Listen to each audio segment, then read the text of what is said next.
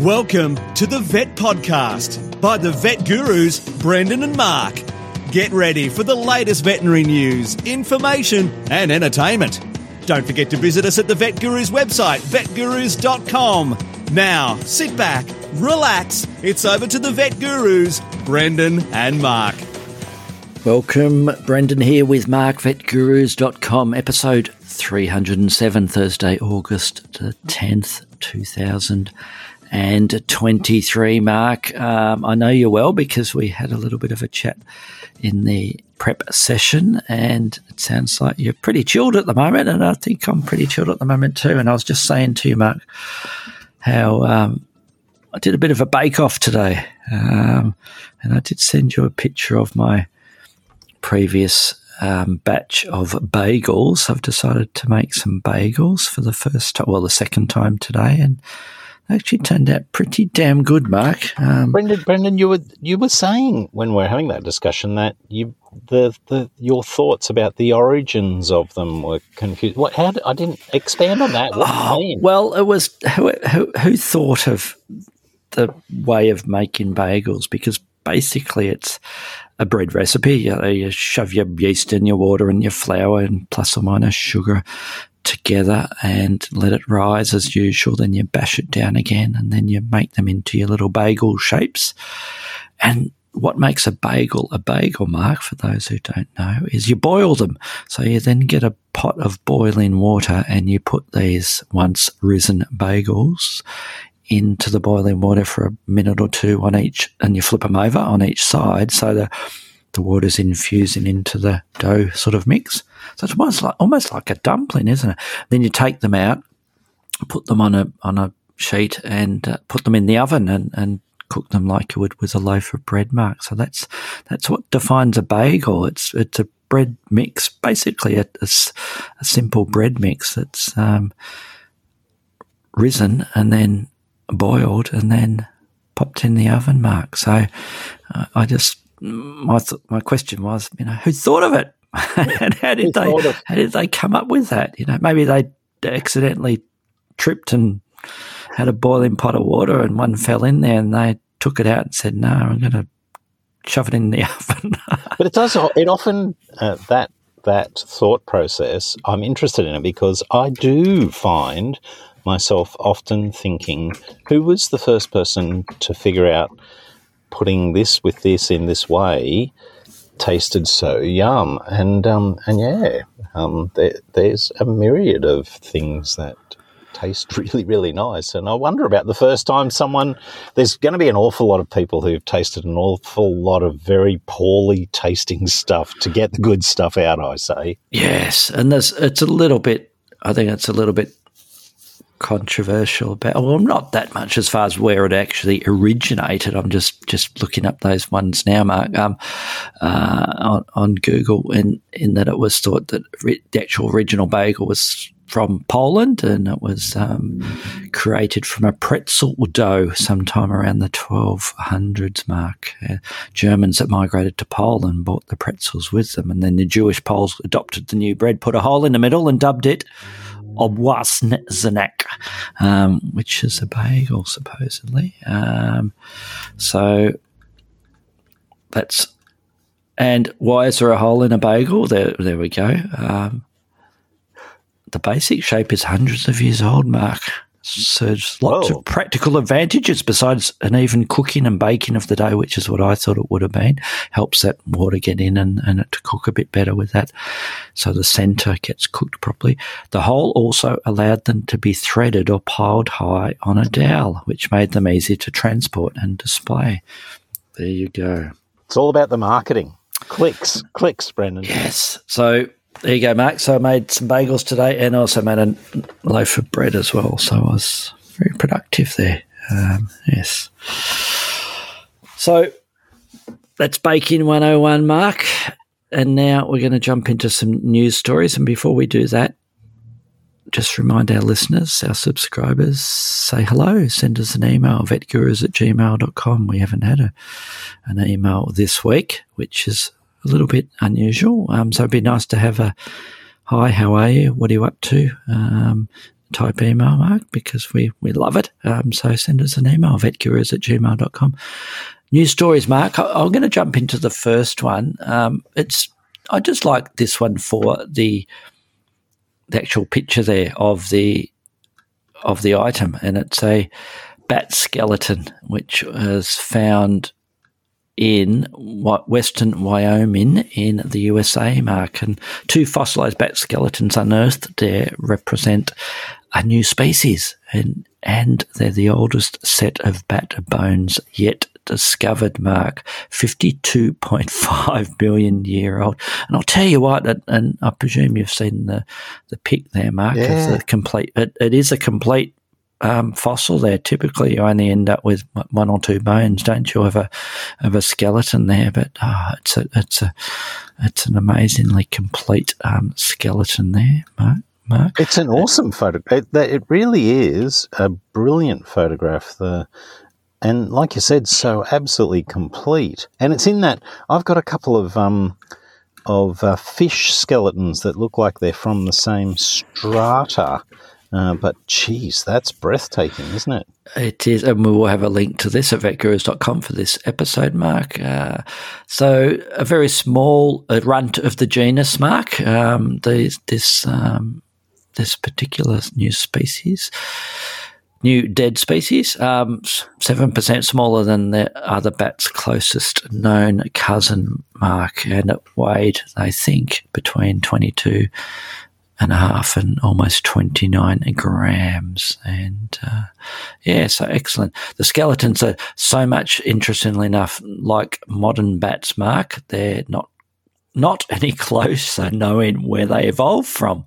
And they're pretty sure that they also indicate that they were bats that these particular bats also hung upside down, like our common the ancestors, the most recent ones of this friend from 52 million years ago, Mark. So that's my story. Geez, fossils amaze me, Brendan. Fossils are really magical things to have, like a little package from time. That's something like that, and the way that they're excavated and found, the way people can look at a rock and go, "Oh, that'll be good. I'll just crack it there," and look, what do you know? A complete skeleton of a bat. That just amazes me. Yes, my story also is, well, I feel it's a little bit topical because one of the things that that was a little bit of a surprise when I came up here to the Northern Peninsula area at near Bamaga, way up the tip of Cape York, was that hunting of pigs, which the pigs are quite common, is one of the biggest, one of the things that many people do for a bit of relaxation up here. And so it's with no surprise then that as the pigs in the US, the boars in the US, reach plague proportions, one of the suggestions to try and defray the billions of dollars of damage that these animals can cause is to eat them. And some chefs, particularly in some very, very ritzy restaurants, are putting wild boar on the menu alongside such outstanding, meats as nilgai, antelope, and wagyu beef. So, I love the title of this one, Mark. Can't beat 'em, eat 'em. The fight against the US wild boar plague. Look, I think the critical thing with these, and I have, no problem as long as the animals are humanely dispatched and an appropriate care is taken in terms of parasites for wild animals. Go ahead and eat them as far as I'm concerned. I don't hold any hopes, Brendan, that nuisance species control is going to be affected by them, as long as they stay a delicacy on exclusive restaurants, they're not going to. And look, I don't see anything about hunting, whether it's up here on the NPA or across the US controlling these wild species. It's nice that they can take some out and maybe help little bits of industry, but I don't see it being a major control mechanism. No, we're looking at the article, Mark, estimated 6 million of these pigs in the USA, Mark, as a feral species, and 2 million in Texas alone. So, and by comparison, the USDA label sells this company, Broken Arrows, the first meat purveyor to get USDA label approval for wild boars, sells 1,500 a year. What percentage of 1% is that? Yes, it's not much. Not much. Not exactly putting a dent in it, but yes. Have you had boar, Mark, before you became a vegetarian? Did you say, am I a boar? Yeah. No, I have not. And it's been, the best part of nearly 45 years since I've eaten any meat. So I don't even remember what it's like. Yes.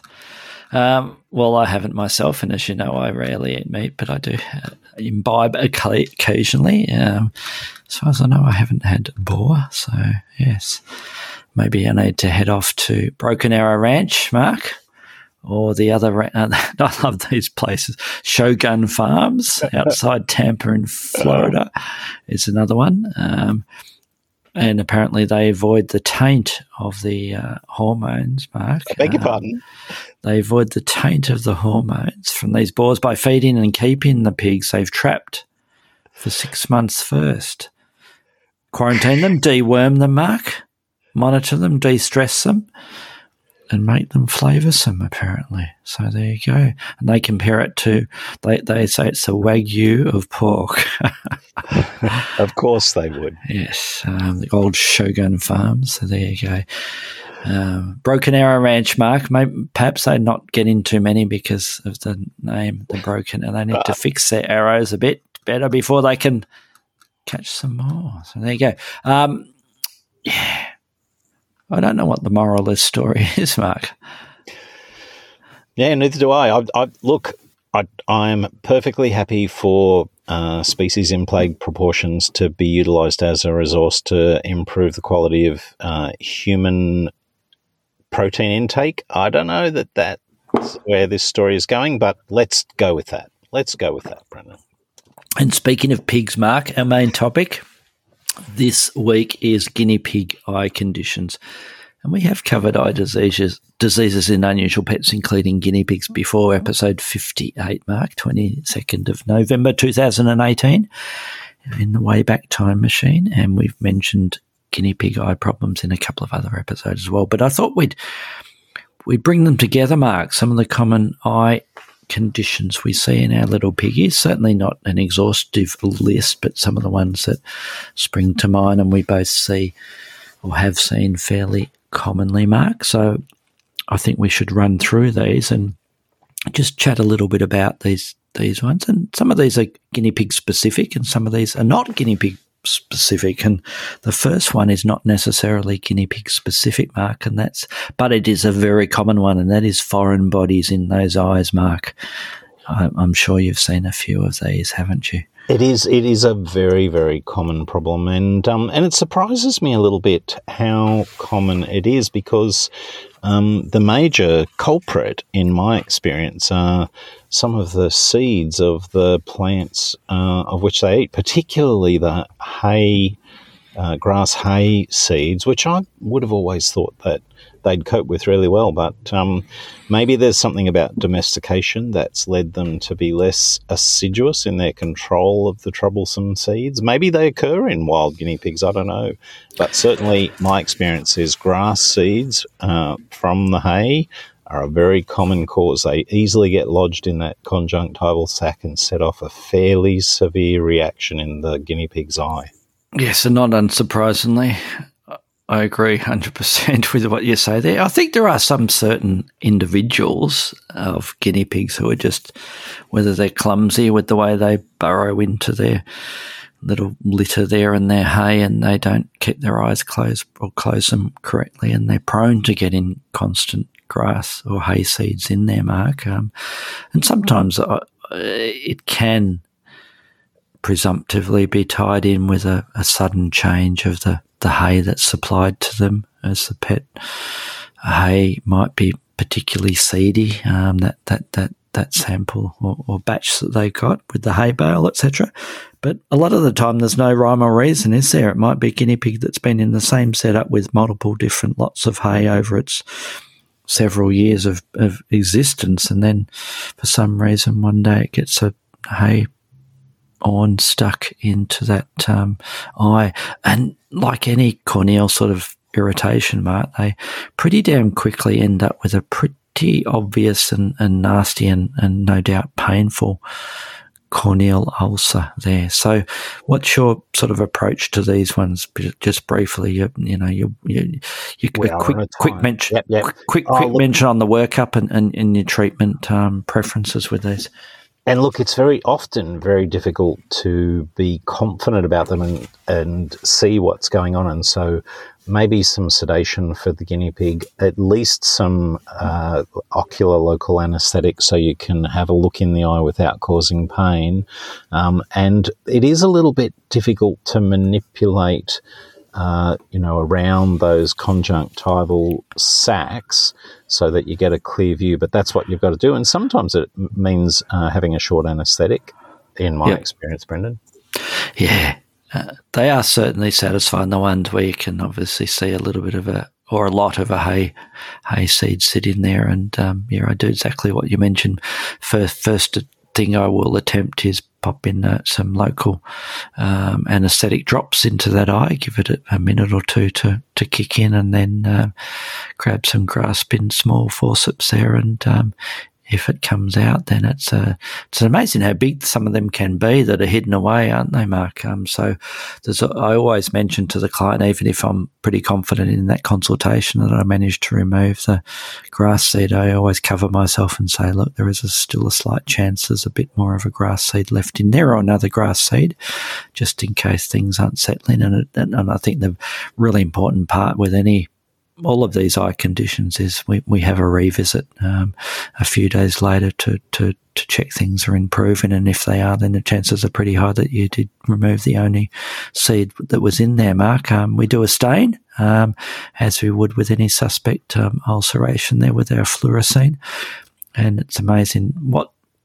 size of that cornea can be involved with it, and depending, hopefully it's...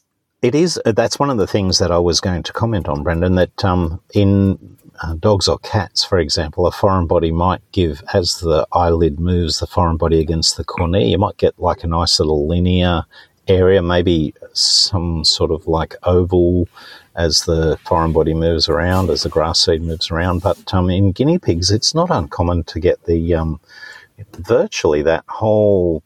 it's already a little bit protuberant, but the whole cornea sometimes, in my experience, flares up that beautiful fluorescent green when I stick the dye in. Yep. And assuming that ulcer isn't too deep there, Mark, it's still fairly superficial, even if it's covering a fair region of the cornea. My standard sort of treatment for these are it will then go home on some anti-inflammatory, typically meloxicam course, and also some eye ointment, which is both going to act as a bit of a lubricant and help in that cornea. And because it has been ulcerated, I do typically add an antibiotic ointment product in that eye, and as I say, get it back within the next few days to 5 days at most to re-examine it. And it's dramatic, isn't it, how quickly they can heal, and one of those satisfying conditions when things go to plan. Unfortunately, they can sometimes not go to plan, and we can end up with indolent ulcers, etc., and they can be quite problematic to deal with, but we won't sort of cover that here, Mark. So, yeah, foreign bodies, extremely common in guinea pigs, Mark. What's our next one? A lot of the tissue surrounding the eye can be hugely reactive. So conjunctivitis would be sort of the outstanding clinical finding in lots of the guinea pigs that I get presented for eye problems. And look, Brendan, there is quite a few things that can set off the conjunctiva, but one sort of stands head and shoulders for me above the rest, and that's the guinea pig's very own species of chlamydia, which does infect the conjunctival mucosa, cause a fairly severe inflammatory reaction, and so you're left with like that lovely pink tissue around the eye, puffy and swollen, and certainly it's not the only thing, but yes, certainly a very common cause. And chronic epiphora is the other thing I'd be thinking about with these chlamydia KVI cases, Mark. They're often brought in as my guinea pig has weeping eyes. And interestingly enough, Mark, isn't it that some of these may be self-limiting because it's often associated with stress in that this chlamydia organism is sitting there quiescent, waiting to flare up depending on the immune system of that animal. So we may treat the signs of that or maybe not even do anything at all and just give supportive care and it settles back down. But it may then flare up and that conjunctivitis occurs again in the future multiple times. And I think that's right. This sort of case, obviously we want to treat the eye, but it's one where the history, is there been a new introduction? Are there social stresses? Has there been a time when the cage has been left out in the cold or the heat? Has there been environmental stresses? Like all the chlamydia infections, a degree of stress will lower the immune system enough that the organism can take hold, and so that extra investigation may give you a clue that a stressor has been a problem and needs to be managed so the immune system can take over. And Brendan, I also, every time we treat any guinea pig for any illness, we're worried about its utilisation of vitamin C. The utilisation of vitamin C is their requirement for vitamin C is going to rise during a period of illness or stress. And so that may well become an additional factor and an additional component of treatment when we're dealing with these chlamydia KVI cases. Yep. Absolutely. And I suppose going back one step with most of these eye conditions that we're talking about here, in theory, we should also be thinking about taking some swabs, Mark, not just for looking for that chlamydia KVI, but also just for our secondary bacterial infections that may or may not be troublesome. But that might be dependent on how much the client is willing to go or how far the client is willing to go or how much to spend with that particular case, Mark. So conjunctivitis, yes. And as I sort of hinted there, we also have bacterial conjunctivitis, as we do in other species, Mark, and they're typically streps and staph infections, but they can be other organisms there, and sometimes we get some weird and wonderfuls there. And if they're obviously not responding to the treatment that we instigate in there, Mark, we need to dig a bit deeper and start doing our tests for them. And I think that's what your advice is excellent, getting those swabs so that you've got a definitive diagnosis, particularly with the high expectations of many guinea pig owning clients who come to the vet. Get a diagnosis. Don't just assume a conjunctivitis is going to be associated with a chlamydia case. And that leads me on to the other thing that can happen to the conjunctiva, is that we get this guinea pig, characteristic guinea pig condition that's often colloquially referred to as fatty eye or PI, where uninflamed conjunctiva pops out, where there's a protrusion of the conjunctival sac, Brendan. Yes. Do you see these often? Yes. The old PI, Mark, or fatty eye. I love some of these terms, don't you? But it does describe it fairly well, doesn't it? The PI especially, because it looks like a little P in the corner of the eye there, Mark. And what it is most of these, it's a conjunctival sac protrusion, Mark. Enlargement and protrusion, not a third eyelid.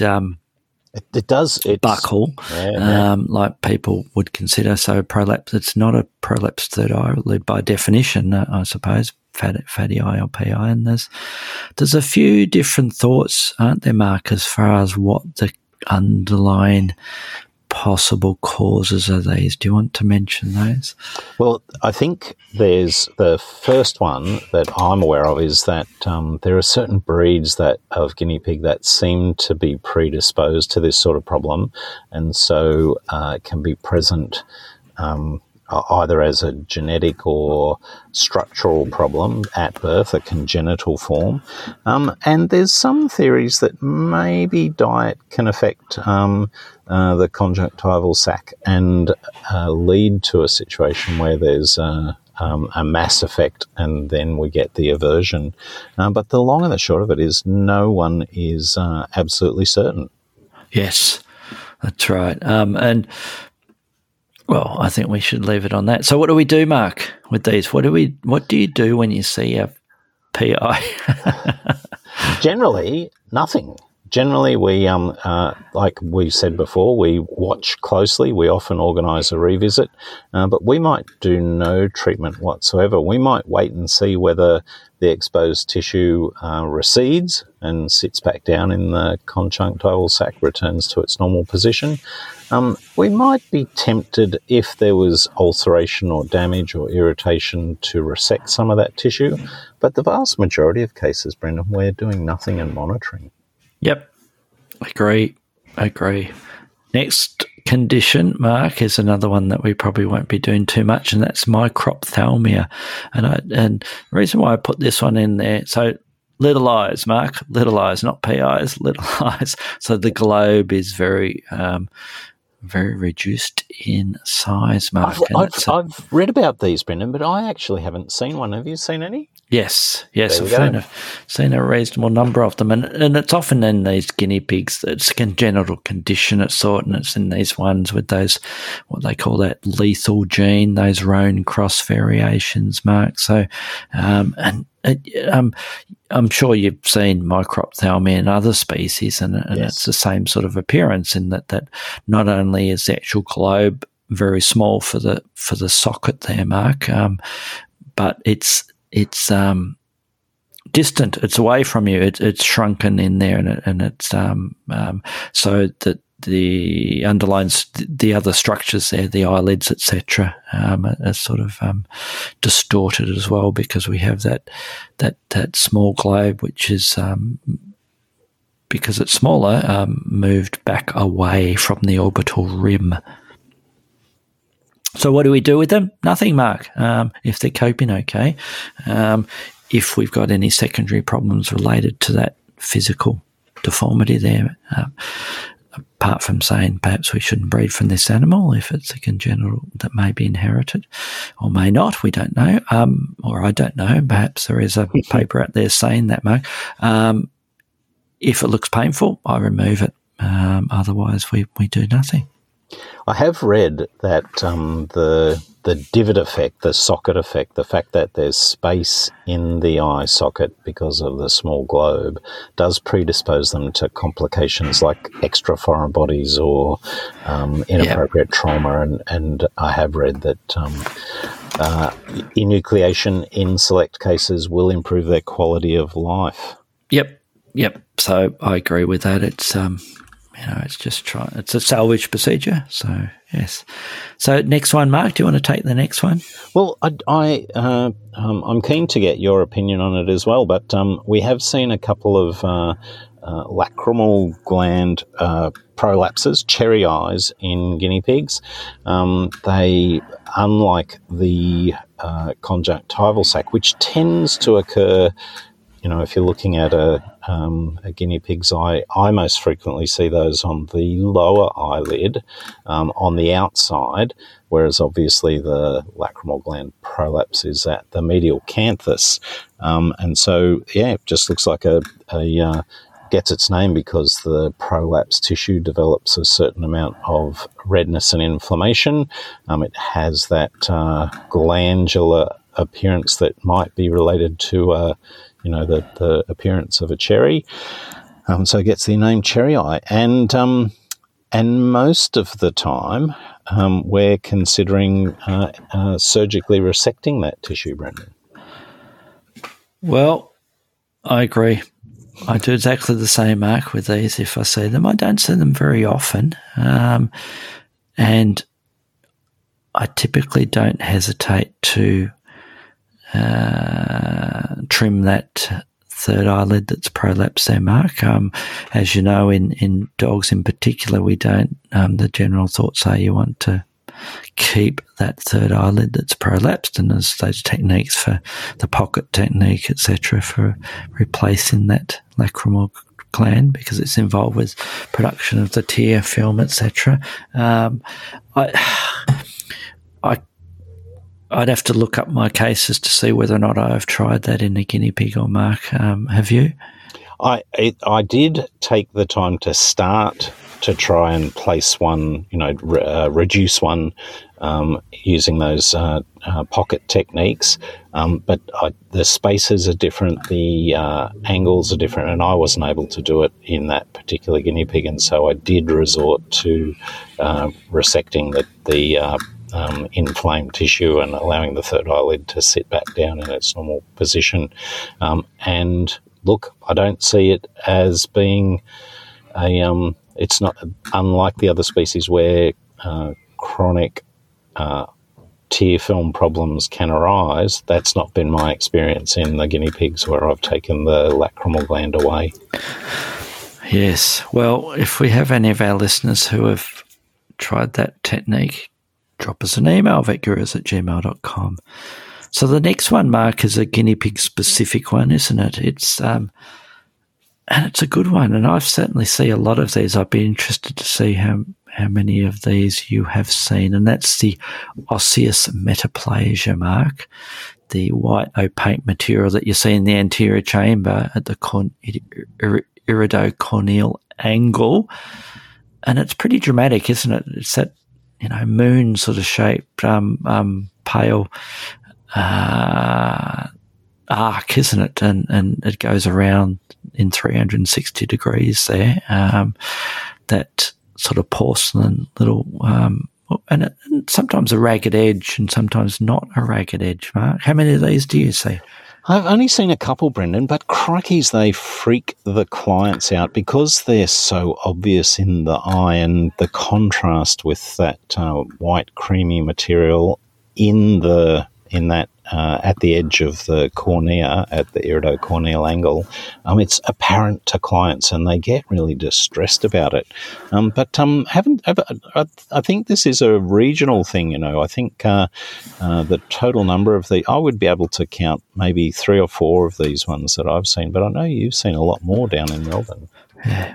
What are your thoughts on doing treatment, Mark, and cause of this? Oh, it's my favourite form of treatment, Brendan, just calming down the client and telling them everything's going to be okay and doing nothing.